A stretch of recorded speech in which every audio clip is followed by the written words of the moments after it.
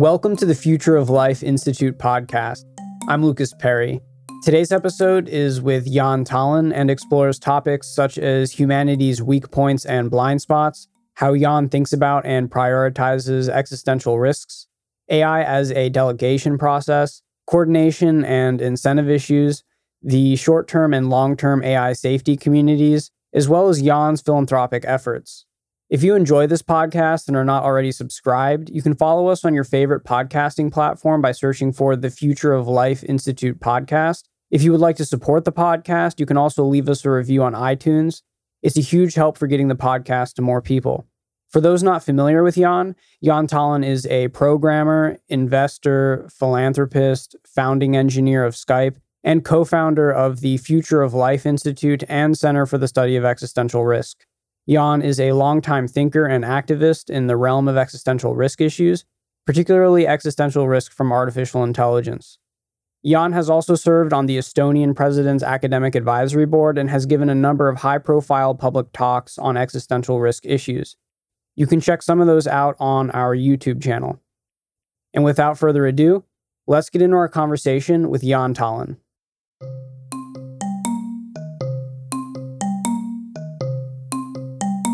To start things off here, I'm curious if you could explain what you see as crucial for our species to improve upon or to understand in the 21st century, given how frustrating it is at many levels about how human civilization functions and where our pitfalls and failure modes are.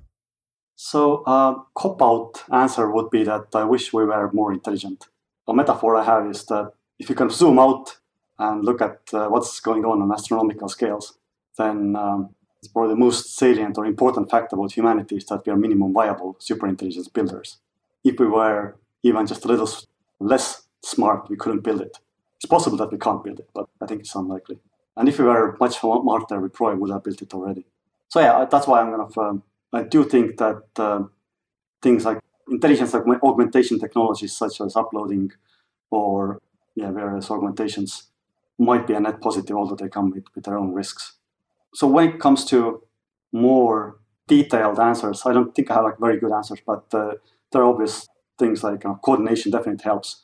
Sometimes when people say that, in the past I used to get this question a lot, like, if you are afraid of AI, why don't we just turn it off? I think my answer would be if we are so scared of nuclear disaster, why don't we just launch them? So the issue is that we have coordination problems. We tend to get involved in races because other people get involved in races, and then we can't get out. And I do think that this might be very important in the context of AI as well. So then there's this importance of increasing human intelligence as we begin to build machines that are more intelligent. Can you explain a little bit more about why that's so important and how that helps to maintain something like alignment and control? Yeah, so the usual argument is that it's very plausible that it is easier to build unaligned AI than it is to build aligned AI. So if you are just barely smart enough to build an AI, it's much more likely that you're going to build unaligned AI. And by you, I mean human civilization. And so that's why it would be very useful to increase the margin of error before you actually push the button and let an AI loose. Do you mean decrease the margin of error? Increase the margin of error, increase the amount of... in engineering, usually the margin of error means how much over-engineering you have done, like how much the systems can fail before there's a catastrophic failure. So as synthetic biology and human augmentation and engineering techniques begin to improve, you see that as potentially important for leveraging our capabilities around building aligned AI? Yeah, I do think that useful tools, I think, are very valuable as long as there are obvious ways to control them. The problem of AI is that AI can be a tool, and it is a tool mostly right now. But once it gets sufficiently advanced, it might be very difficult to control it. Whereas synthetic biology, it has its own failure modes, like pandemics, obviously. But at least it's not going to do strategy, and it doesn't have general intelligence, which still gives humans some upper hand. You've mentioned that there are coordination issues which are quite frustrating. Can you be a bit more specific about other pitfalls that the human species kind of keeps running into. And I think perspective on how is it that it's possible to change into something in which that isn't an issue? Almost as if like if you were to go to another planet and see another species that were more successful than us, that were coming upon the age of AGI, what would they look like relative to us? And how is it that they don't fail in coordination like we do and collective action problems and avoid the kinds of pitfalls that the human species falls into? I'm thinking also about issues with incentives. And I think this is also something we'll get into later. You also talk about, I think you're quoting someone else here, but you can let me know if that's right or wrong. You've mentioned before that the most dangerous things are non-human optimizers like corporations. So just looking broadly for clarity and thoughts around all this. Again, sort of simple answers to what an alien species looks like that doesn't have an issue with coordination.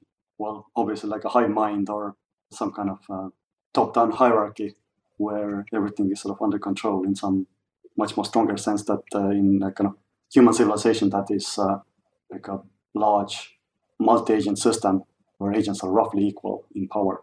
So that's like a simple case. Now, I do think that humanity still has some coordination, obviously, like UN, and it has been criticized a lot, but it does have some wins in the past. Like fixing the ozone layer is something that has been brought out as an example of UN-led successes.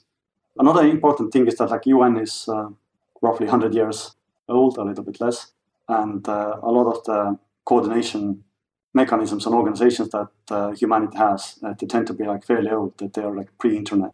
So like one thing that I'm especially interested in is what kind of new technologies can human civilization use when it comes to building better coordination mechanisms.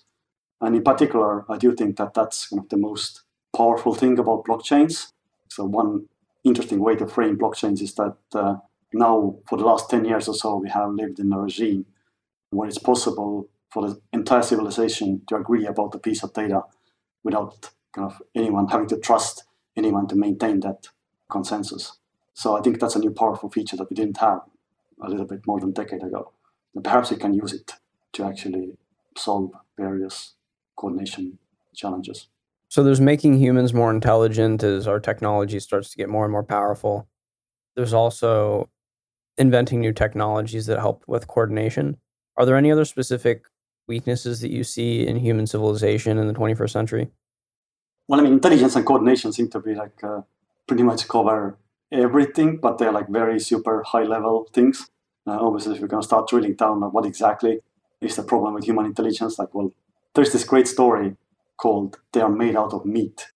There were two kind of aliens visit the solar system and then kind of see that this looks very embarrassing. We shouldn't report it because like they're sort of intelligent, but they're made out of meat. This is just ridiculous. Yeah, and they squish air through their meat flaps to communicate. Yeah, exactly.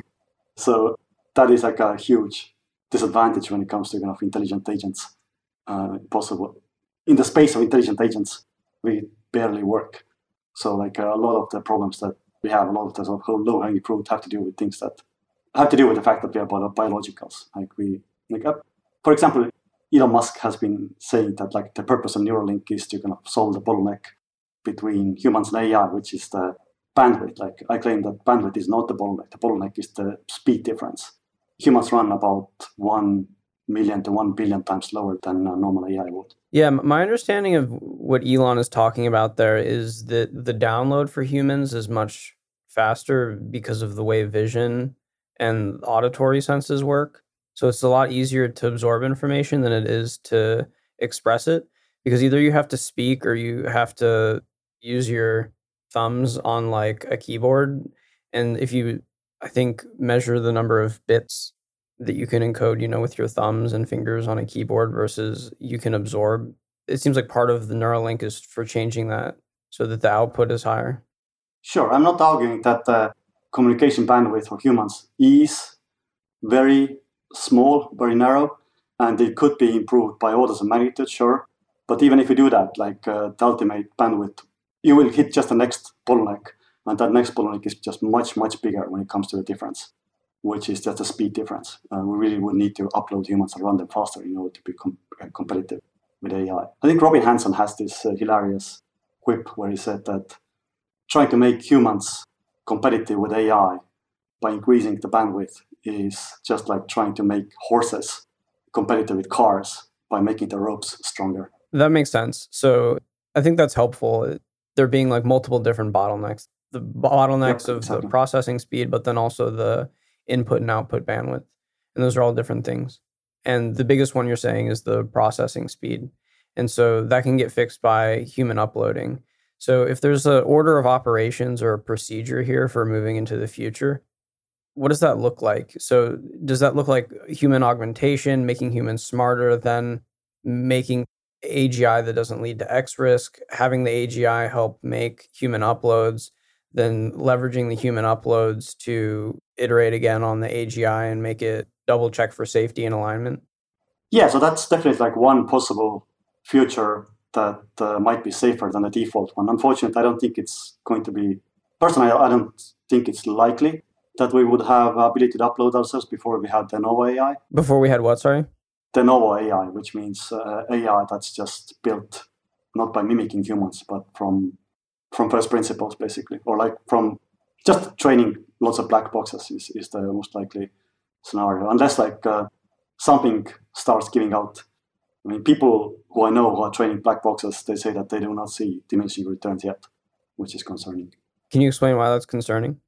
Because if we saw diminishing returns to the amount of computing power we are throwing at those black boxes, then we would have some confidence that we still have time because we are missing something very fundamental. Whereas like if we do not see diminishing returns, like who knows how far we're going to get before it's possible that we are going to pull an evolution.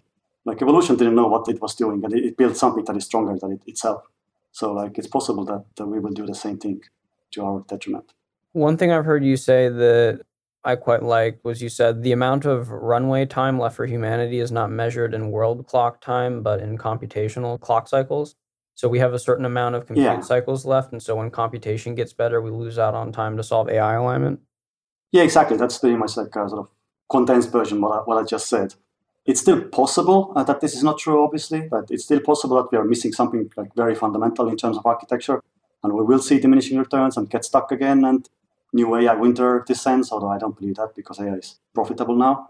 But I think it's much more likely that now it's just kind of whenever somebody throws more cycles and like engineers better hardware to get more cycles, we'll just get much more closer in proportion, which means that indeed the amount of time that humanity has left is measured in clock cycles, not in actual sidereal time.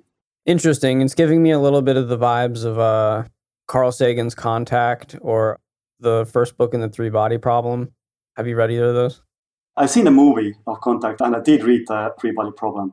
I especially liked the second and third book.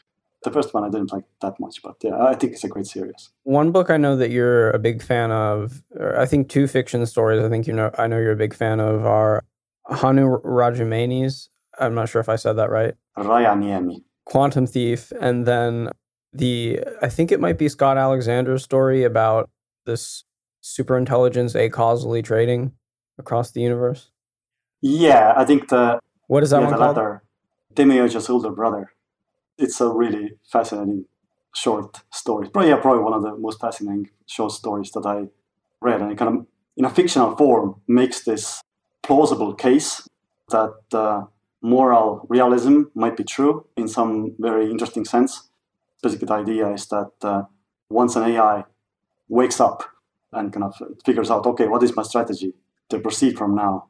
It might think about, wait a minute, I might not be the first. And then like the question is like, what is an expected outcome for an AI that starts thinking about what kind of norms should I follow if I'm part of a society, not the only one? Now the question is there some kind of attractors in ethics space, so to speak?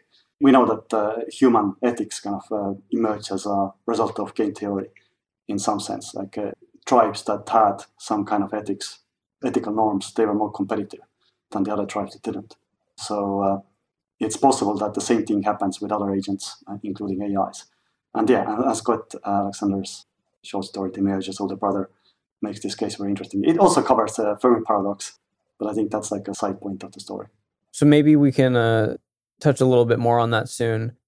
As we begin to wrap up this, I think, a very high-level view of the 21st century and the kinds of problems that humans are running into, we mentioned two things, I think, at the highest level. One was increasing human intelligence, and the other was the difficulties of coordination. Two other things that I want to throw out here before we move on are, you've highlighted the importance of making the creation of AI feel dangerous, like airplane and spaceship construction feels dangerous to engineers. I think you might have been quoting Stuart Russell when you said that. Possibly. And another thing that you've mentioned was the nuclear power industry killed itself by downplaying the risks.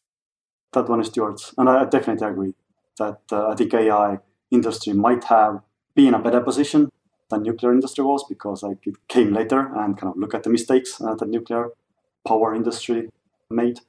Indeed, the reason why nuclear power isn't abundant in the world is largely because the industry downplayed the risks to their own detriment. Do you feel like the creation of AI doesn't feel sufficiently dangerous to AI engineers? I think the situation is definitely improving.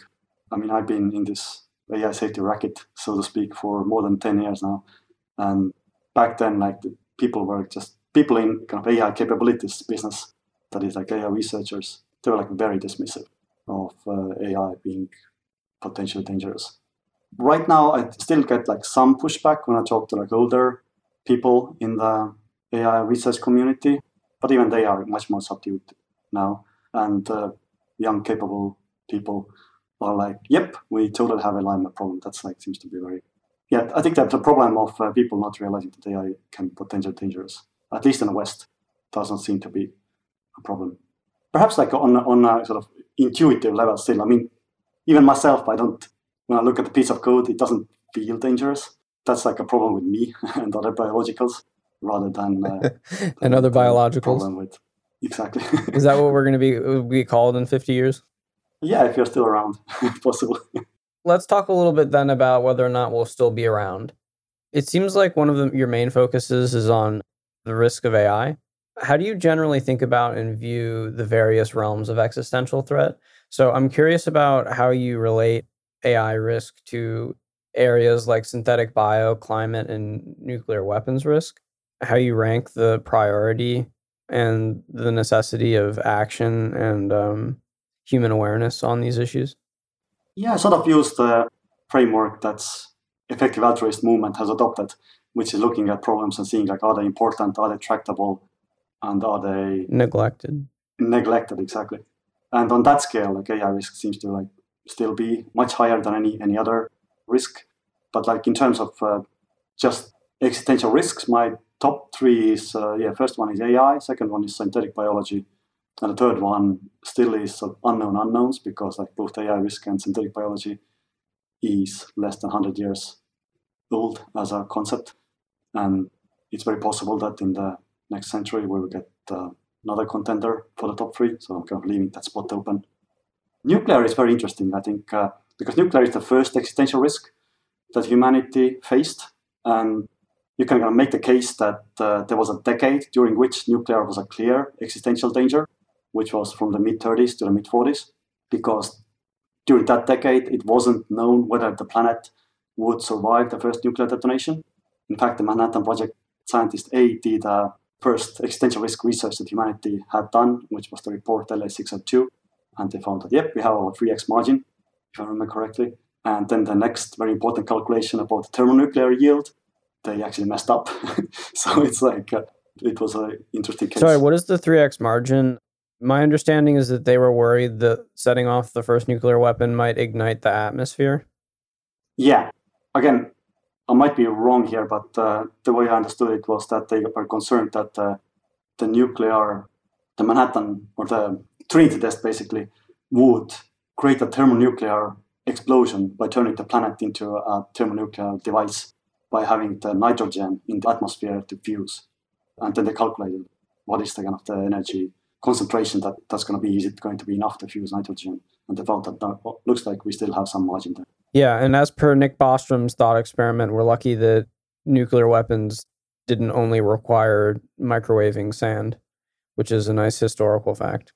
Exactly. Like I say that we have gotten lucky with laws of physics 2 times. One is that exactly what you just said, that it's not easy to create nuclear weapons. It's just kind of written in laws of physics, so to speak, how easy it is. And second is that you can't destroy the entire planet with a nuclear weapon, which is not a lucky thing. It wasn't obvious in the 30s. I just listened to the Richard Rhodes Making of the Atomic Bomb. It's a great audiobook. It's a great book, but the audiobook was like super well narrated. It totally gives you the feeling of, especially at the moments before the test, like what people thought, etc. It is like very kind of almost poetically written, like how people were like, okay, are the last moments we see. Yeah, it's hard to, I think, emotionally and experientially connect with what that might have been like. Probably be a really good movie. Yeah, I wonder if there have already been such movies. Yeah, maybe. I haven't looked it up. So before we get back to talking a bit about the particular existential risks and how you rank and think about them, do you think that fact that it's not easy to make nuclear weapons, what is the second example of a technology that's an X risk that you said we got lucky on? Oh, it's just like laws of physics. Like both are about nuclear weapons still. But the first is that it's kind of hard to use one device to blow the planet up. And second is that it's hard to even build this device. If you think about it, there are 2 distinct things. It's hard to blow the planet up and it's hard to make the device. Yeah. Is that really luck, though? And this I think is interesting and important because it would change our expectation of how easy it will be for unknown technologies to proliferate and be devastating. I have some vague intuition that, these things require civilizations to discover. And if anything were really sufficiently easy, it seems like there might have been a chance that evolution would have found it if it made some species really powerful. So everything has to be beyond the reach of evolutionary forces.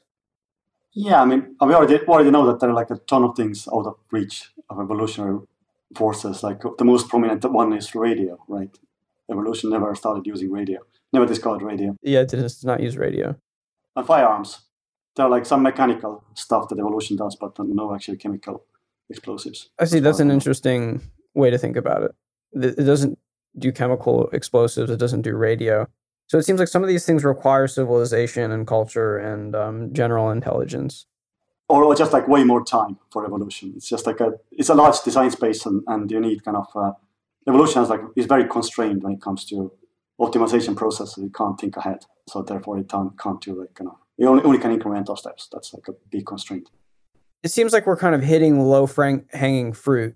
And if we get any fruit of technologies that are even more powerful and devastating, that the higher that you're going on the tree, intrinsically, the more difficult it is to produce those things.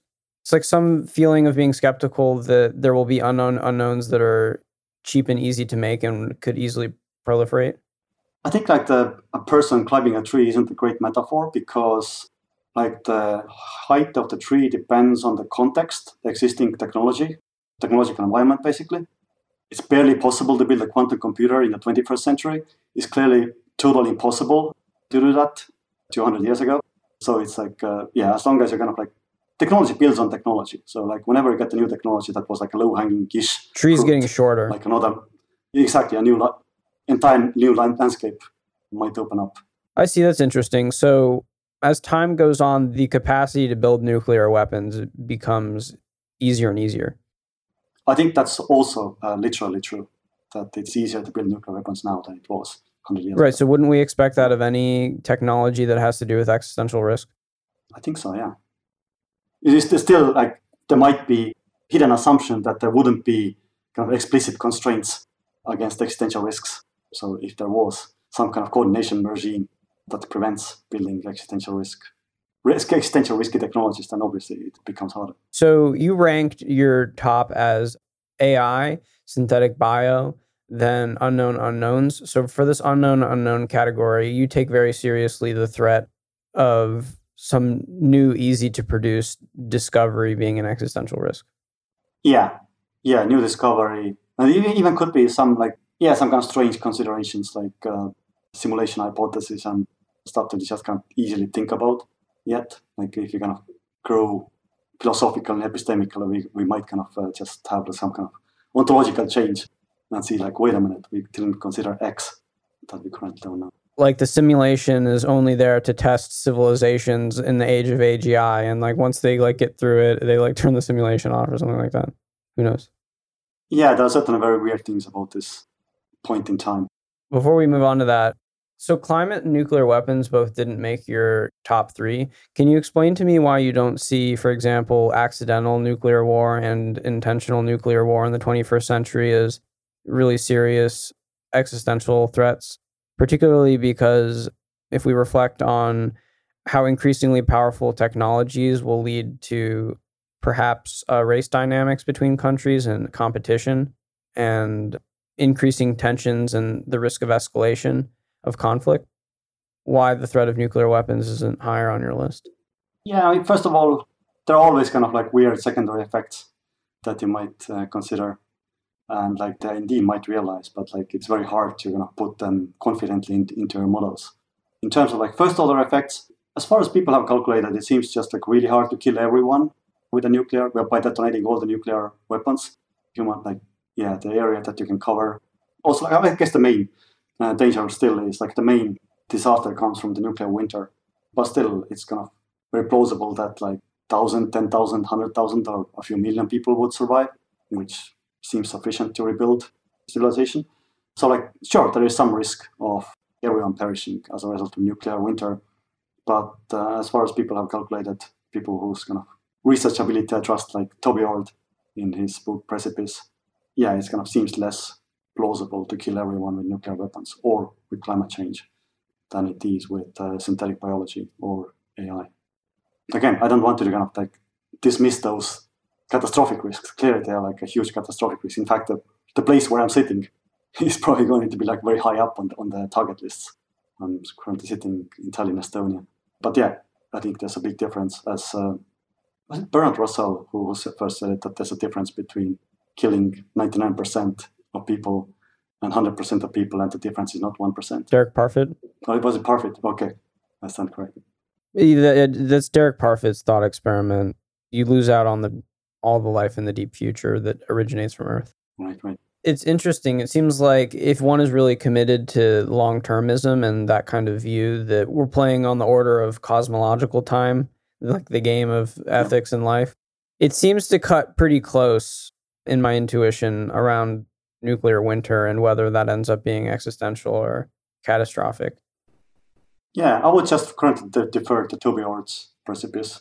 I can't remember exactly like what he said, but I think it was like in order of 1% or less that nuclear is an actual existential risk. Toby's claim is there's a 1% chance that it's an existential risk. I don't remember it being over 1% there, but it might have been much smaller. I don't remember.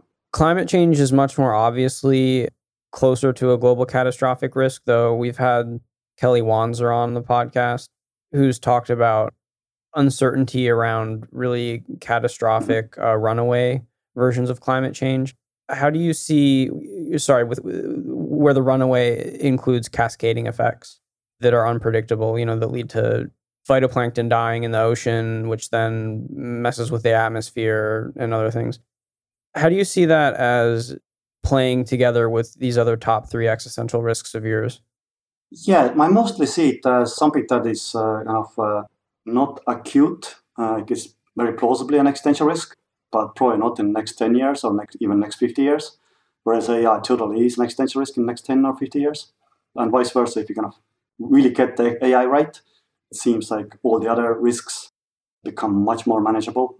Therefore, like sort of for kind of pragmatic reasons, I would prioritize AI. Right. So AI is the key to existential security, should it be aligned and beneficial. Exactly. Can you expand a bit more on your view on the risk of synthetic biology and the relationship between AI systems and other technologies being able to really ramp up and kind of proliferate the technology of pathogen engineering for deadly pandemics or deadly pathogens? Yeah, so like from sort of first principles thinking, it kind of goes back to this evolution versus humans exploring a design space, and evolution doing it in a very kind of constrained way, and in some ways horrible way, like creates organisms that eat other organisms. Like what kind of pervert would do that? But on the other hand, it's like much more benign than like really sort of determined humans could be, because like evolution doesn't like deliberately build organisms to wipe out other organisms. It like does that only by accident. Whereas humans could actually kind of sit down and do a project to build something really dangerous. Humans are, in some very real sense, more powerful optimizers, more powerful designers than evolution is. Evolution just had a lot more time, but it was like way more constrained than humans are. Therefore, like if you kind of now let humans loose in the biological design space, it's very possible that we're going to get, hopefully, a lot of good things will fall out, but possibly things that are just like way more dangerous than anything that evolution would build. And so you see that as plausibly killing all people? Yeah, that seems.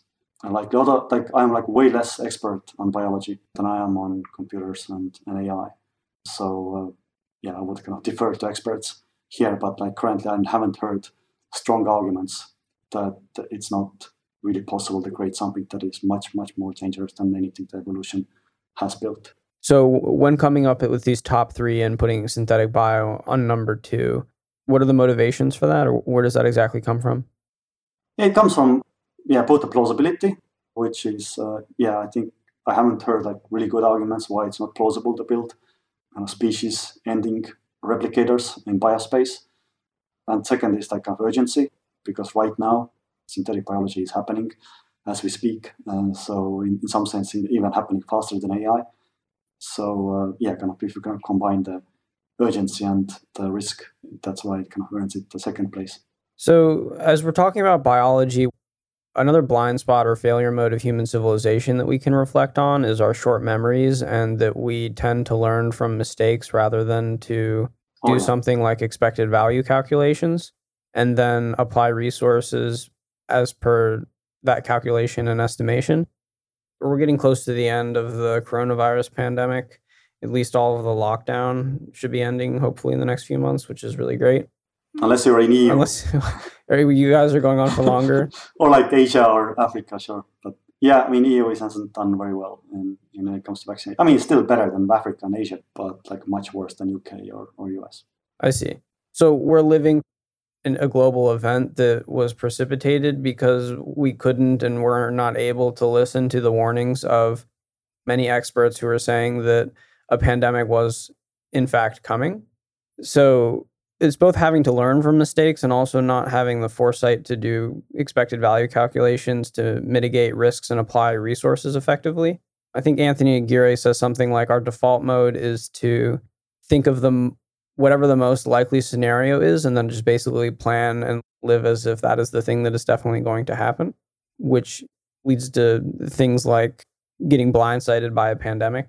An example of this that you give that I really like is, and this is around kind of generational forgetfulness of, I think, the real difficulty of life. We're out here on a planet on like a thin atmosphere and real stuff happens, like real historical stuff, real catastrophes. You talk about how our generations are forgetting the lessons that were learned through the experience of World War II, for example. So I'm curious about how you see these blind spots affecting our work on existential risk in the 21st century and the need for embodying this generational knowledge around the reality of existential and global catastrophic risk. Yes. So one bias that human psychology has, human cognition has, is, if I remember correctly, recency bias, which is that we kind of estimate the probability of things happening by just like doing a quick query to our memory and seeing like if there are any examples. And that worked like reasonably well in African savanna 100,000 years ago. Whereas now that we're in a constantly evolving environment, this recency bias doesn't really get you like good estimates of probabilities. So in that sense, it's kind of helpful to put something in people's memories that planet-wide problems can happen. So like after the Second World War, I would claim people were in some sense more sane than they were just a few years ago. Whereas like now, having had this global disaster, we are kind of like have taught other lessons that's kind of very useful to carry around in our memories. I'm somewhat nervous it wasn't bad enough. Yeah, I call it like minimum viable global catastrophe. So it's very possible that it wasn't strong enough. That's very plausible. But I think it's kind of still, there's always a trade-off. Like you want the catastrophe for a kind of making people aware purpose to be just strong enough, but not stronger. But there's always danger of both undershooting and overshooting. Yeah, let's see what happened and hope that this was a learning lesson. It's certainly one thing that I kind of see, perhaps like kind of naively, is that there are like clearly voices who are kind of more reasonable and do get kind of a larger audience because they are kind of have been more reasonable and more right about this kind of changing things. Like obviously there are like counterexamples to that, etc. But it's kind of still great to have the fact that you can go and point to people like, look, that guy was obviously right. That guy was obviously right. It's kind of just a nice thing to have in your arsenal when you want to kind of talk about the next thing. So as we wrap up here on these categories of existential risk, is there anything that you'd like to wrap up on AI, synthetic bio, unknown unknowns, then climate and nuclear risk before we move on?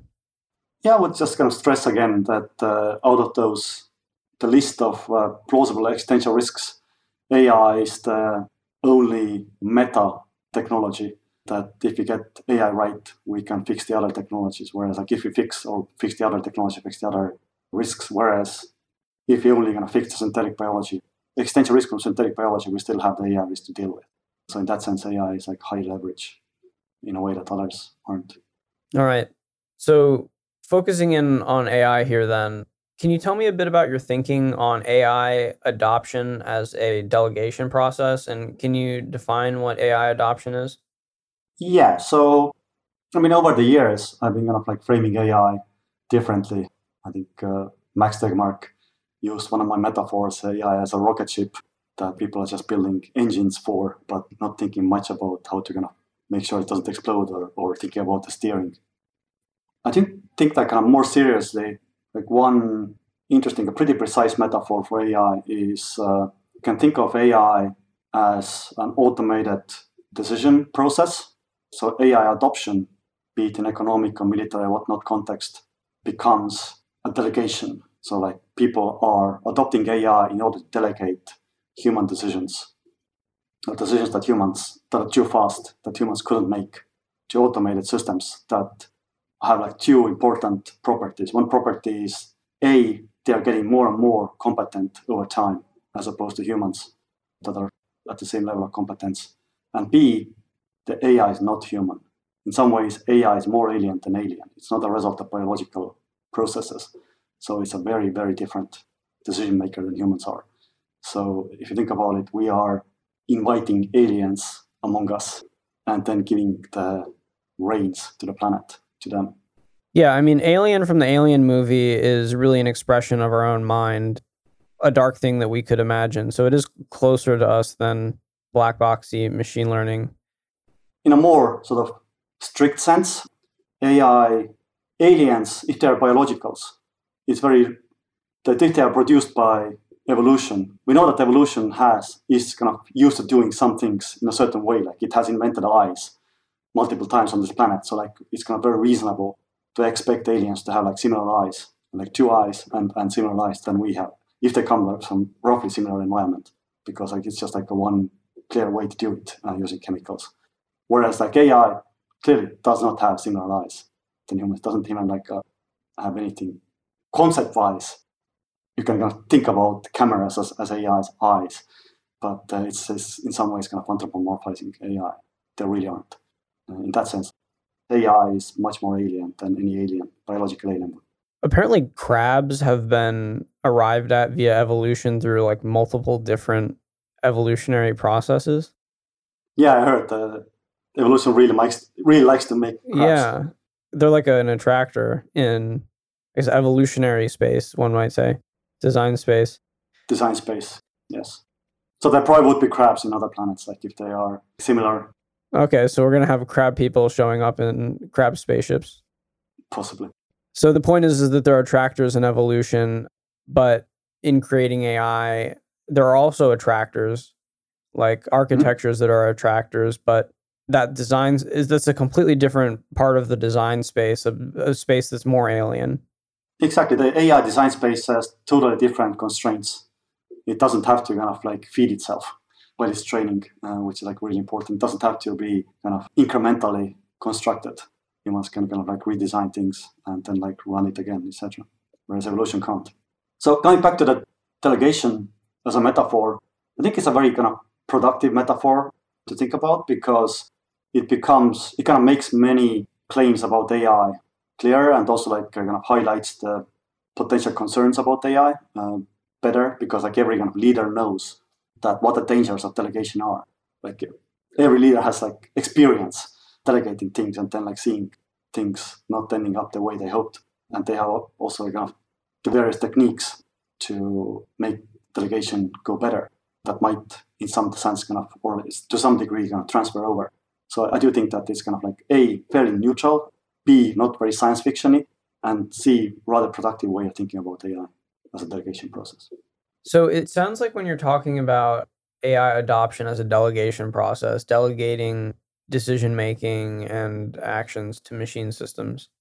So if we think about the AI design space as being different from the evolutionary design space, it sounds like you're talking about AIs as being agentive, but we can also imagine in that design space there are other proposals, for example, for oracles and also AI as services. So that's kind of like a less agentive thing, but they simply like perform complex actions. I mean, that may still have elements, right, of delegation to it. So I'm curious how you fit this in with these other considerations. I think a sort of decision making is like a more general, or agent that makes like sort of system that makes decisions is like a more general concept than system that is agenty. So you can have an oracle that is still has to decide which result to put first, which one to prioritize. That's still a decision that is making, or what kind of sources to query, etc., how to compose things. Those are like a series of decisions. So I do think that decision kind of doesn't assume like delegating decisions to like automated systems does not really assume agentiness. That said, I do think that it's kind of very valuable to do like a subcategorization there to indeed start thinking about like what kinds of AIs we are delegating to. And I do think that non-agent AI, to the degree that we can kind of keep them non-agenty, seem to be clearly safer systems to delegate decisions to. Or another great example of AIs to delegate decisions to are AIs that do not have any idea that humans exist, that do not have models of humans. So you can have AIs that try to just make predictions about chemistry or biology, microbiology, but do not have like any models or reasoning about what happens in human society or in particular people's heads, which I do think is like better avoided. A lot of the creepiness and problems do come from AIs that are built to figure out what humans think. Right. We're talking about a few different forms of AI, and we're talking about it as the adoption of AI as a delegation process. Given the spaces in which AI development exists, so both in federal governments, I'm not sure what the extent of that is, but mostly in private industry, do you think that there are particular kinds of AI in design space that are attractors given the incentives of these spaces in which they're being designed? Oh yeah, absolutely. And I do think like AIs that do model and then either implicitly or explicitly manipulate humans are in the design space or like in the attractor space. There's like Facebook is here as a prime example, like the sort of purpose, even if not explicitly, perhaps even explicitly, but definitely implicitly, the purpose of the AI system that Facebook uses are to manipulate the viewers, the humans that interact with the system. Is there anything to do about that? So I would be kind of careful at this point to kind of say what the exact kind of recipes are to constraining, what are the exact things that we as society should be doing when it comes to AIs that manipulate humans. But I think the first step would be just like an admission that it's not clear that these are positive things to have in our society. And if there are examples that we need AIs that manipulate humans, then there better be like very good arguments why. And like selling more stuff to them is not a good reason for having them. Is regulation or governance the mechanism that you see for addressing AIs that manipulate humans by, for example, maximizing the capturing of their attention? Yeah, very possibly. especially in EU. EU seems to be much more ahead when it comes to kind of tech regulation than US because like lobbying pressure, I guess. And I even heard like European Parliament people or like members of Parliament being kind of proud of the fact that they can regulate tech in a way that US no longer can. So there might be some.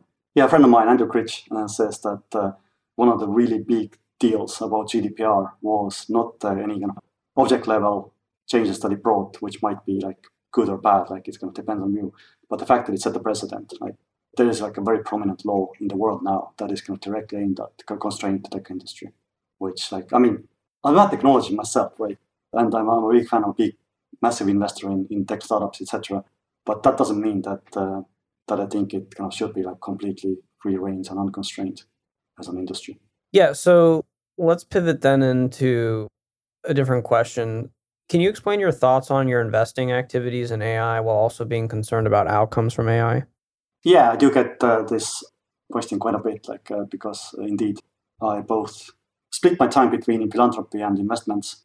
And philanthropy, most of my support goes to organizations and people who are trying to think about how can we do AI safely in some ways, do the homework for people who are developing AI capabilities.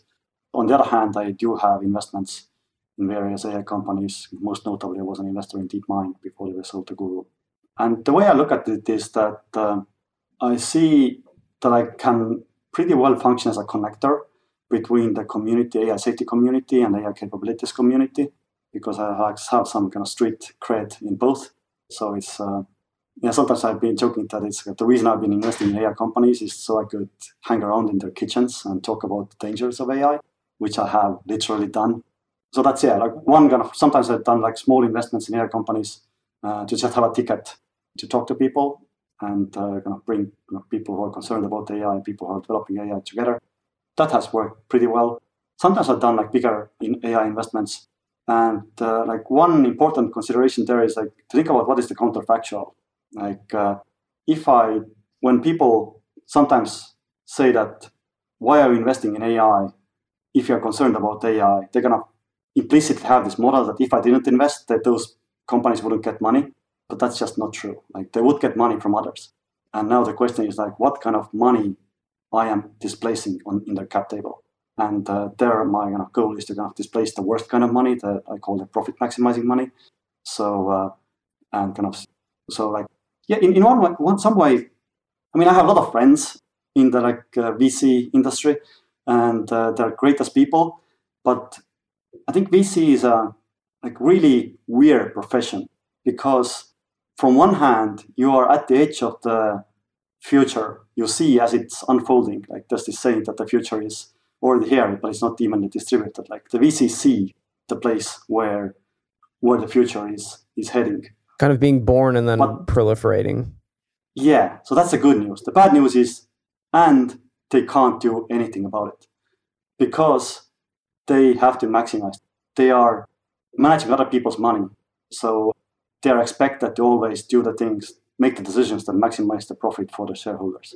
So in that sense, I do think VCs are in a fortunate position when it comes to kind of making decisions that are sort of serving the best interest of humanity. I'm not saying that they can't do it. I mean, they can, but they have always this, they have to do it like with a human hat on. When they put on the VC hat, they are basically legally obliged to the profit maximization decisions. So yeah, that's one thing that I kind of like try to trust founders more, because founders, at least empirically, I see like many people who are kind of developing potential dangerous technology and they are themselves concerned about it. So yeah, one kind of strategy I have is support those people in order to have them have kind of like more friendly shareholders on their make up bigger part of the cap table by basically investing myself and having people who I think do not have to maximize their profits to co-invest. Right. I mean, there are a few, I guess, different dimensions to this. I'm curious what your thoughts are about it. I mean, so shareholders and VCs, I mean, there's a particular incentive structure then within that position that you're saying isn't always aligned with bringing about beneficial futures? Yeah. So, I mean, just that technically, the remit of venture capital firms is that their purpose is to maximize the profits for their LPs, the limited partners. So like people can kind of make decisions that go against that mission, but there is always kind of they're going to take like personal risk when they do that because like LPs can sue them. Yeah, they have fiduciary responsibility to. Exactly, that's what it's called. So yeah, in that sense, like if you're a person or founder who's developing potential dangerous technology, it's just like much safer to take angel money, like safer in expectation. You will still have like, a lot of the angels are still kind of profit maximizing, but at least they don't have to when it comes to kind of legal framework. Okay, and I'm not versed in investing language. So, sorry, a venture capitalist manages a bunch of shareholders' money, and an angel is what, an independent individual investor? Exactly. So angels are basically people who just happen to be wealthy to some degree, super angels, potentially billionaires, and then they just like invest their own money, which means that they are just like completely free to lose it. Whereas typical, there might be exceptions, but I can't think of anyone. VC firms, they kind of raise funds from places like pension funds and banks and whatnot, or university endowments, and then turn around and kind of invest those in usually in technology startups or various companies. And then their duty is to make those companies as profitable as possible, which means that their hands are tied when it comes to kind of making decisions that potentially might harm humanity. So by investing your own money in places where you can offset the investment of money, which is more firmly tied to just profit maximization strictly, you feel that you can improve positive impact of that company. Yeah, so that is definitely the rationale. And it's kind of still, I think like the most humble claim I can make is that by not investing other people's money, I do have a degree of freedom. Yeah. Yeah. I have the degree of freedom of letting go the profits when it turns out that maximizing profits is a bad idea, especially if the founders find that it's a bad idea to take that particular military contract and whatnot. Is there anything else you want to say about this before we move on? I mean, we didn't talk about corporations. Like in corporations, there's like the similar, selection process that you have people selected. Either you have like founders still in charge, which is like a different situation, or you have people who kind of joined the corporation in order to build their careers. Then you have like there are people who have been selected for very different properties, which means that people who are kind of joined the corporation in order to make a career, you will end up with people who are much more representative of the kind of legal landscape or incentive landscape, again, fiduciary duties, etc.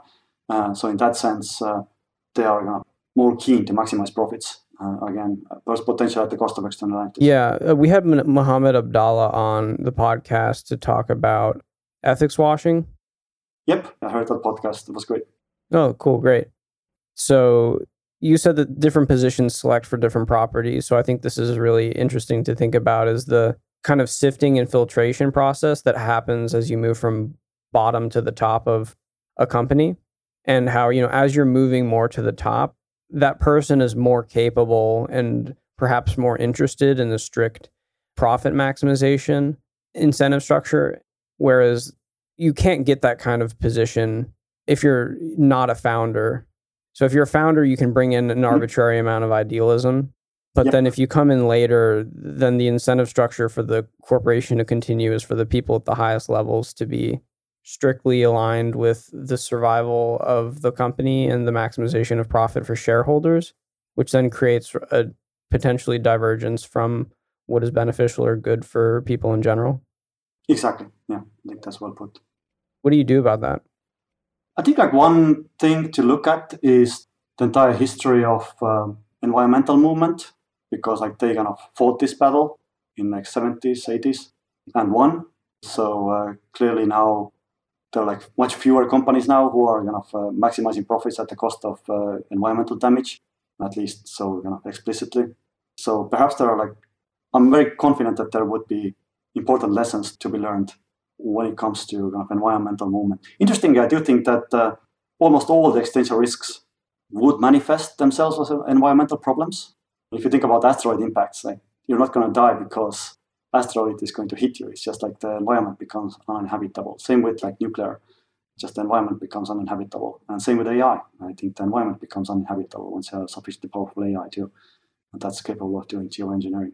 All the iron in your food is being assimilated into the Dyson sphere. Yeah, although before that happens, I expect there will be changes in atmosphere, which are kind of deadly for biologicals. We are very fragile. Biologicals are just super fragile. There's if we zoom out from the planet, any tiny astronomical scale temperature change of 100 degrees is just ridiculously small. So if you just make 100 degrees change, it doesn't even matter if it's Fahrenheit or Celsius. You die. If you took few light years out, you barely wouldn't notice this kind of tiny fluctuation. Yeah. Let's talk a bit about the international, national, and local coordination issues that arise from the adoption of AI as a delegation process. So could you speak a bit about that? Yeah, I do think it's very productive in international context to think about this, to think about AI adoption as delegation. Basically, you're going to immediately see that the reason why people, organizations, and whatnot are adopting AI is that they have competitive pressure and the need for increased competence. So they're delegating to AIs for the same reason that they're delegating to employees, hiring employees and delegating to them, just to get more done before your competitors get this done. So, and the dangers are very similar. You're going to get a new employee that's not really aligned, does its own thing, and you delegate something important, and something really bad happens. And the problems are much worse with AI because again, they're more alien than alien. So you're delegating to someone, you are delegating to a system that just does not care. It really does not care, in a way that's hard to convey. The reason why we say send robots to space and radioactive areas is they do not care about the environment. We do have a lot of problems from economic externalities from big companies, but these externalities are still very constrained because we have humans in the loop. That there's all the decision processes, all the main decision processes that companies and various organizations are executing. Whereas it's possible that at some point we might start having, because of competitive pressures, organizations that are fully automated and no humans in the loop anymore. And then it's they might become much more faster to keep track of, just like the automated trading is clearly too fast for humans now to keep track of. And B, they just might be making decisions that are just really, really unethical because they do not care. Machines do not care. Yeah, I mean, right, that's already happening with all of the negative impacts of social media and content creation algorithms. Yeah. I think they are very early birds. It's going to get way, way worse. That's my prediction. And it seems like there's a lot more awareness around this. Yeah, there is. I think last year there was a survey by Oxford Internet Institute that found that in the US and Europe, there were significantly more people who expect AI to be harmful than people who expect AI to be helpful. How much of the alignment problem do you think are current difficulties with recommender algorithms show us and show the public? I mean, there's a very early examples of alignment problem indeed. But because they are so early, they're also very noisy and hard to extract the signal from the noise there in order to have a crisp example of what to expect and what to do. Other than you can abstractly, you can still say things that we have discussed earlier, which is try to minimize the amount of humans being modeled by AIs. And they're trying to constrain AIs in a way that they don't have direct optimization. I think Stuart Russell has this interesting point that, if you let a reinforcement learner, which is type of AI architecture, one of the most common types, if you just let it loose in an environment, just as an algorithmic fact, what it does is starts chasing that environment. If you put a reinforcement learning agent in contact with humans, those humans become the environment for that AI that it starts to mess around with. That gives you one recipe, don't put reinforcement learners in contact with humans that way, in unconstrained contact. Right. So a lot of the issue here seems to be incentive structures for corporations. And you have the federal government, for example, which can apply governance and regulation and policy to try and, when incentive structures are not necessarily aligned with the public good or the good of the world, policy and regulation can step in. You were talking a bit earlier about climate change and learning from that. one dimension of climate change activism is that it's really stigmatized for many people, companies which are not environmentally conscious. And so it seems like we're at the very beginning phase of having the increase of collective awareness around the negative impacts of algorithms aligned with incentives that don't always end up helping us. And so this is the same way as we've begun to view oil. And so there's this stigmatization, for example, of oil companies for many people. And so I wonder how you view the role of stigmatization in increasing awareness around AI. And then also the flip side, where there is also this positive marketing and branding aspect to products now due to climate change, promoting it as this is recyclable or made from recycled components, or green, or like our emissions are this or that. And that helps with selling products. People are interested in that. Do you also see a path forward where tech companies also engage in that kind of like, I guess, mindfulness around their algorithms or something? Like this algorithm was tested in a psychology lab with this many participants, and we've determined it to meet federal guidelines of human well-being impact or something like that. Yeah, I don't know exactly what to think about sort of like very strong parallels with like environmentalism and climate change when it comes to AI as sort of like consumer meme, so to speak. So I do think that currently it feels like more productive to kind of do sort of inside work, as I mentioned, hang around in AI companies' kitchens and talk to people. Like quite often the AI researchers themselves are kind of more concerned than their bosses and kind of more reasonable, frankly, many times much smarter than their bosses. So it's possible that way we can kind of like figure out and kind of have like leading AI companies start building like good examples. Like I said, AI is like a dual use technology. Like you can create a lot of value even if you do not follow the direct kind of local incentives to profit maximize. So I'm kind of hopeful to just have like some kind of cooperation, coordination, or coalition of AI startups and companies that would kind of directly decide and declare that we're not going to just go with our immediate financial incentives and start manipulating humans in order to milk more money for them. We're actually going to do this like new scientific discoveries and whatnot that are just like obviously net positive. For example, like one thing that I would be very keen to see progress on is like just figuring out biology and having just eradicating diseases, etc. Like these are way less likely to have like bad, although they have their own risks, but they are just I think I'll claim like much more likely to be net positive than things that are just like built to maximize next quarterly profits. I guess two things from that. One is, I mean, there's different levels of building that kind of collective coordination from AI companies. Like there's both, you can do that at a national or international level. And some of the international dynamics of that are a little bit different if you go from, for example, the United States to China, where there's a little bit more of a adversarial and a competitive flavor there. Mm-hmm. So I'm curious about how you see the potential success of this with regards to just internally in a country, then moving from country to country where there may be something like strong competition.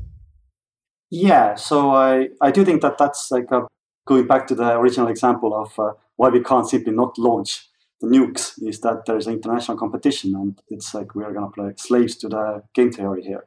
So I do think that we are increasingly slaves to game theory when it comes to AI as well. So like because it's still kind of early days, I'm still in sort of information gathering and networking mode. In fact, I do think this is like one of my strengths when it comes to like the AI safety and X-risk ecosystem. I do not come from like Anglo-Saxon culture, and I'm literally sitting between Beijing and New York. Like there's a little bit more flying time to Washington. Yeah, sit literally between East and West, and I'm gonna try to make friends everywhere I go, and then like make sure that people talk to each other, especially engineers that I meet in the kitchens of AI companies here and there. So currently I'm just like trying to build sort of human cooperation because I do think that institutional coordination seems like way harder to build. But if you do have like some kind of like grassroots level of human coordination, it's very plausibly much easier to kind of propagate it up to institutional level. So your recommendation for people would be to form scientific, academic, interpersonal relationships with researchers in other countries, and this will create bonds and ties that will be really valuable as we move forward. Exactly. I do think that it seems to be that kind of AI researchers are kind of more increasingly concerned about where this thing is going, and like if this concern kind of like spreads, even perhaps despite profit maximization agents, there might be kind of good things coming out of this kind of concern, and that kind of coordination that is motivated by this concern among researchers themselves. So you also mentioned AI becoming more aware of, or putting AI towards working on understanding biology. One thing that this leads to, for example, is longevity, human life extension, and then with uploads, maybe we get closer to something like immortality, where like a human process kind of continues indefinitely into the future. Backups would be great, I think. I'm actually really like nervous and not very excited about that, because I mean, there are a lot of positive things that come with the fact that people die.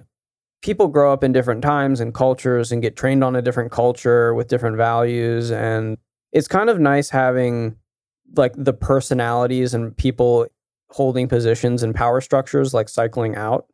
I'm curious what your perspective is on longevity, life extension, and what could end up being kings and totalitarian regimes of, because those people will get the technology first, right? Yeah. Stable totalitarianism is kind of like a form of it is a form of stable global totalitarianism is a form of X-risk to the degree that it is going to kind of like cut off humanity's future potential. Sure. I mean, it feels to me like really drastic measure to avoid that by starting to kill people effectively. If you imagine a world where people didn't die, would we as a society decide to kill everyone who kind of gets like to the 80-year level? Or like, put it another way, our expected lifetime has increased over the centuries significantly. Why do we think that like now is the best optimal expected lifetime? I would claim that it's kind of unlikely to be the optimal, and it's okay to keep increasing it. So yeah, I'm pretty bullish. But yeah, sure. Like, I think there are like kind of bad effects from having people that are very old and still in kind of positions of power. But also might be good effects from having. I think I listened to the Tim Ferriss show, or like Vitalik Buterin was basically making the same point that we never had experience of having like 8-year-olds like in our like leadership positions. Like there must be some very good things in having some people to actually remember last 800 years. But sure, there are some bad effects as well. But like, yeah, well, I mean, you do get that generational memory, for example, of other global catastrophes that younger generations don't have as much of a experiential connection to. I'm not claiming that like it's going to be like a panacea to if everyone just lived forever. Like there will be lots of new problems. There will be lots of new opportunities, and it will be like a new landscape. But I do think it's a humanitarian disaster that so many people die every day. All right, coming into the home stretch here now. So let's see if we can move through the next few questions a little bit faster. So there's both the long-term and the short-term AI alignment or safety communities. I don't really think the short-term community would be called alignment. It's more like, I don't know, like safety and ethics. So from your perspective, could you explain and define what the difference is between these two communities? What's most needed here now for both of them, and perhaps in their relationship with one another? Yeah, so this is another thing that I've been thinking about quite a bit recently. For example, I was part of the European Union's or European Commission's AI high-level expert group for like 2 years, and I saw this battle, so to speak, between people who are thinking about AI as it is now and people who are trying to think about the future AI play out in a way that was very unproductive. So one way to look at it, and obviously like people can define how like different definitions, but I do think that like one productive definition would be to kind of draw a line between people and organizations who are thinking about the implications of AI that already exists and is being kind of deployed now. So things like face recognition, sort of as a technique, it was invented like years, if not decades ago. And people who are trying to think more abstractly about AIs that we do not have yet, but plausibly could have. I mean, ultimately, AIs that can build AIs, for example, in a way that humans can't easily control. There's like a lot of like division of labor to have between those communities. People think about the existing AI and its implications, and they have like different methods. They can have different methods and like be like more empirical. And the long-term community who are thinking about kind of abstractly about AI that doesn't exist yet. Whereas like I think unfortunately there has been like too much kind of in some ways rivalry and competition between those groups and kind of dismissiveness from one group to another. I think humanity would win quite a bit or gain quite a bit if those kind of tensions would be lessened between those communities. So I think of the first as being about like ethics, fairness, bias, transparency. That's like one like very plausible research area that both sides should be very interested in. Right. Also justice, the relationship between the use of algorithms and the justice system. One way of looking at this that people who are thinking about the implications of existing AI technologies, they have sort of like a subset of like technology ethicists and like legal experts. For them, AI is just another technology. It's not like nothing super extraordinary. Whereas AI, people who are thinking about like superhuman AI and things like that clearly does not exist yet. It's not clear if they can treat it as yet another technology. I see. That's a simple way of putting it. The short-term group is basically like technology ethicists that engage with this technology as they would any other. And they're looking at the issues that exist today. And then the long-term community is concerned with existential risk and AGI. Among other things. And so we want them to speak and communicate with each other, more effectively. At least not be like in some kind of like weird adversarial tribal relationship. Where there's like the sense of like competing for funds and like the other people are crazy and they don't understand my side of the issue. Yeah, I think it's just some kind of, I've seen like it play out in just some weird tribal miscommunicational ways where like, to put it simple, like the short people who are focused on AI as a technology that exists now accuse the long-termists as people who are kind of captured by science fiction, and the vice versa. People in long-termist community just accuse the short-term, like the current AI technologists or AI ethicists as engaged in something that's not very relevant, not going to be relevant just a few years or decades. Or they lack foresight. Exactly. Okay, so could you also describe your current philanthropic efforts? For example, through the Survival and Flourishing Fund's S process, and also your views on software as a philanthropic target? These topics would take another episode, I think. But like, yeah. I guess what's a brief overview of what's going on? Yeah. So I've been very interested in trying to figure out how to optimize my philanthropic impact. And being like ultimate technologist and software guy, I think two interesting developments that have come out in the last few years were like realizations and developments together with some of my co-patriots or co-workers, teammates, is that first of all, philanthropy, it seems, can be done much better when you kind of have more software-centric process. So I basically have like tools for philanthropy. So what we are doing, it's kind of a little bit difficult to explain really quickly, but something that kind of is in this general direction that I mean, description, is that what the process that the Survival and Flourishing Fund is using is, you can imagine like a free level, almost like a neural network. On first level, you have the applicants, the opportunities to funding opportunities. On the second level, there's a group or committee of what they call recommenders. So they're like down there are applicant nodes, then there are recommender nodes, and on top there are donor or funder nodes. And then the job of the recommenders is basically investigate the opportunities, and everyone independently kind of ranks them by using like three numbers, a marginal value function. But anyway, the point is that all the recommenders rank all the applicants, and then they have like a series of disputes that are recorded, where they can look at each other's ratings and kind of sort of like duke it out and battle it out, and have, as a result, like kind of update or arrive at some consensus in some cases. But importantly, they don't have to arrive at consensus. They can kind of totally agree to disagree.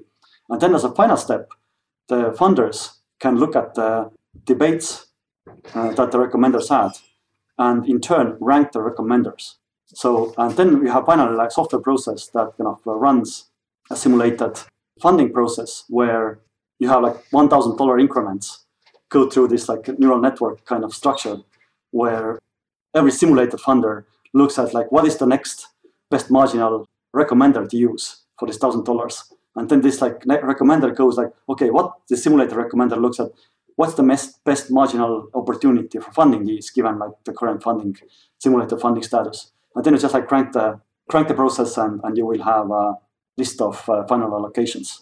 And the interesting thing is that the recommenders have to do their rankings without knowing what the actual money is that is going to, what their budgets are, what is the actual money that's going to flow through their simulated equivalents, which means that they just have to be honest and make their recommendations robust to budget changes. So it's like they're incentivized to kind of like be as truthful as possible and as legible to the funders, who basically have the power to kind of like not fund a particular recommender if they find that this recommender is not doing a good job. And that there are many great qualities about this process that I could kind of go on and on, but I should probably stop there. If people are interested in applying for any grants or funding, where should they go? It's survivalandflourishing.fund. We currently just have a round ongoing. There was like a first plenary meeting on Wednesday, and we're going to have a couple more.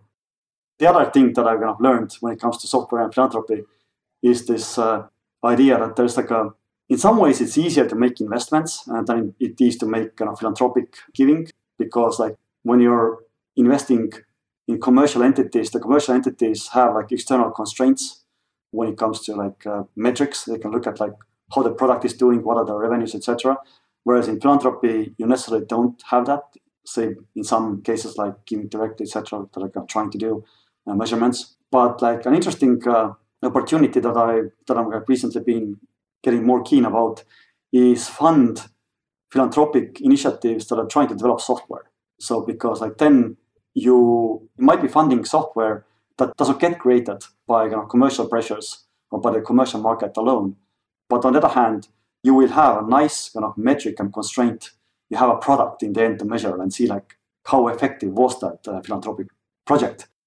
Therefore, like I'm getting like more and more keen about funding software that is like developed on philanthropic basis. The crucial thing really is that this is software that doesn't exist because the commercial ecosystem is not incentivized to create it, and B, because it doesn't exist, the counterfactuals become very clear. If you fund a philanthropic project and it creates a piece of software, then you can see like what is the value of that software, and then you can measure your philanthropic impact. Whereas like if you fund something that just produces like a bunch of research or something like that, it's much, much harder to figure out what would have happened if you hadn't funded this particular organization. So nonprofits that will create software that wouldn't have happened otherwise then gives you clear metrics for evaluating your impact, whereas research and other squishy things is like pretty difficult to measure. Yeah. So I've been talking to a few people along those lines, seeing if there's anything that could be done. But like some things that are squishy seem really, really important. Oh yeah, sure. So how do you compare the things that are squishy and seem really important and the want to have clear metrics of impact? It's not like an exclusive thing. Like you can have like one thing and the other. Yeah, there's just like different philanthropic avenues. And I do think that, the software is in some sense something I'm keen about, because this is where you could actually kind of actively learn and optimize your philanthropy. Have like much better feedback loop when it comes to your own philanthropic effectiveness. Now, again, that is not to say that I would stop doing my other philanthropic activities. So moving along a bit here now, how do you view the project of creating beneficial futures with AI systems in light of the difficulties in relationship between things like value aggregation, multi-multi alignment, and the relationship between philosophy and computer science, and kind of the order of operations of reaching existential security and augmenting human intelligence? And how these things all sort of fit in together. Yeah, I'm not sure if I have like a very kind of a holistic view or plan here, but it feels to me that we would benefit from trying to resist like the immediate attractors in kind of commercial and military and whatnot space, and try to kind of buy us more time and perhaps use that time to build better understanding by doing research, alignment research, and perhaps build better tools, perhaps even in the form of AI or narrow AIs. So I would be kind of keen on seeing more. I'm very happy that the AI safety community or AI alignment community has grown like a lot in the last 5-6 years, and I'm like very happy supporter of that ecosystem. But also would like to see people from I'm kind of trying to build some bridges to a mechanism design community. People are thinking about what are the new ways to use coordination, various kind of new technologies that could help communities to coordinate and see if you can kind of build them in some sense like more robust civilization. Like one kind of visual you can have is that you can look at the human civilization as like a graph or network of agents that are roughly on the same level. And now we are kind of starting to introduce some weird agents into the mix, and they're into that network. And those agents are going to be like increasingly more competent, and they are not human. So one way of looking at this, like, can we make this entire network more robust towards introduction of such non-human competent, really super fast agents? So like one kind of research and software development area that I would be keen on, like just is kind of think about society as a multi-agent system, and how can we kind of make it more resilient towards like disruptions like that. Yeah, it's really quite a big transition for the first society and civilization and the current most intelligent species on Earth to soon introduce a wide spectrum of intelligence. And we have certain kinds of views of identity and personal rights that will begin to be challenged as, you have multiple different levels of intelligence, but how do rights and duties and the pursuit of happiness and the right to life fit in? And, certain intelligences can duplicate themselves arbitrarily, and biologicals can't do that as easy. And then, what are the ethics of such a big interdependent web of many different forms of life? Yeah, one way of putting it is that like we're going to now introduce those like non-human entities into our civilization, and our job is to make them care about the rest of the civilization. By default, they will not care at all. That's a really nice and simple way to put it. So as a final question here, and just pivoting a bit, what's one of the most beautiful or meaningful ideas for you that you've encountered or that motivates your life and work? Yeah, this is one of those questions that I'm almost certainly going to answer differently if you ask me after I've been thinking about then like an hour about it versus like just 1 minute. Okay, I think I know. One thing that is like a very good candidate for an answer is what Toby Ord mentioned in Precipice, that hadn't occurred to me before I read the book, was that in some ways you can kind of look at our potential failure to survive AI and other existential dangerous technologies as letting down our ancestors. If you think about our ancestors, like they had a rough life and they still built this amazing world. And maybe if you're just going to run an AI, like let an AI to run loose, that's going to just dump the atmosphere. In some ways, the efforts and the hard life of our ancestors would have been for nothing. All right. So is there anything else that you'd like to say, just to wrap up, any parting words or anything you feel is unsaid, any clear, succinct message for the audience about existential risk and a key takeaway? Perhaps I want to kind of stress again about this idea that like one fairly clear way to think about AI. Like there's this game in rationality or technique in rationality community called taboo the word. So one thing that you can do when you want to get more clarity about AI is to like stop using the word AI. Like whenever do like a search and replace in text and replace AI with automated decision making and AI adoption or something similar with delegation to non-human, increasingly competent machines. Sorry, getting more specific about what we're actually talking about when we use different kinds of words? Yeah, so like there is this game in rationality community called Taboo the Word. The idea is that quite often the words, people have like different ideas about the words mean. So it's useful to, instead of using like a shorthand, you're gonna have to expand it out, and then you will get other people and even yourself will get like a much better handle on the subject. So I would claim that quite often you can take a text and instead of just like using, oh yeah, AI, I know what AI is. Just replace the AI there with like automated non-human decision maker and AI adoption or AI deployment as delegation to non-human, increasingly competent machines. I get the same feeling for the word AI alignment. Yeah, and I'm pretty sure like it's still a similar like compressed concept. It's a label, so sure you can have like a expanded version of it. I haven't thought much about like what an expanded version of AI alignment would be, so I don't have like a good phrase to expand it out to. All right, if people want to follow you or stay in touch, where are the best places to do that? I don't have a Twitter profile. I do have Facebook profile, but I don't write there much. My investment portfolio is at metaplanet.com. Actually, I don't have like any public broadcast channels. I can just hang around in the kitchens of people, I think. All right, so if you want to find Jan, go catch him at your local AI lab kitchen, wherever that is. All right, thank you very much, Jan. Thank you very much. It was fun. Thanks for joining us. If you found this episode interesting or useful, consider sharing it on social media with friends, leaving us a review, or subscribing on your favorite podcasting platform. We'll be back again soon with another episode in the Future of Life Institute podcast.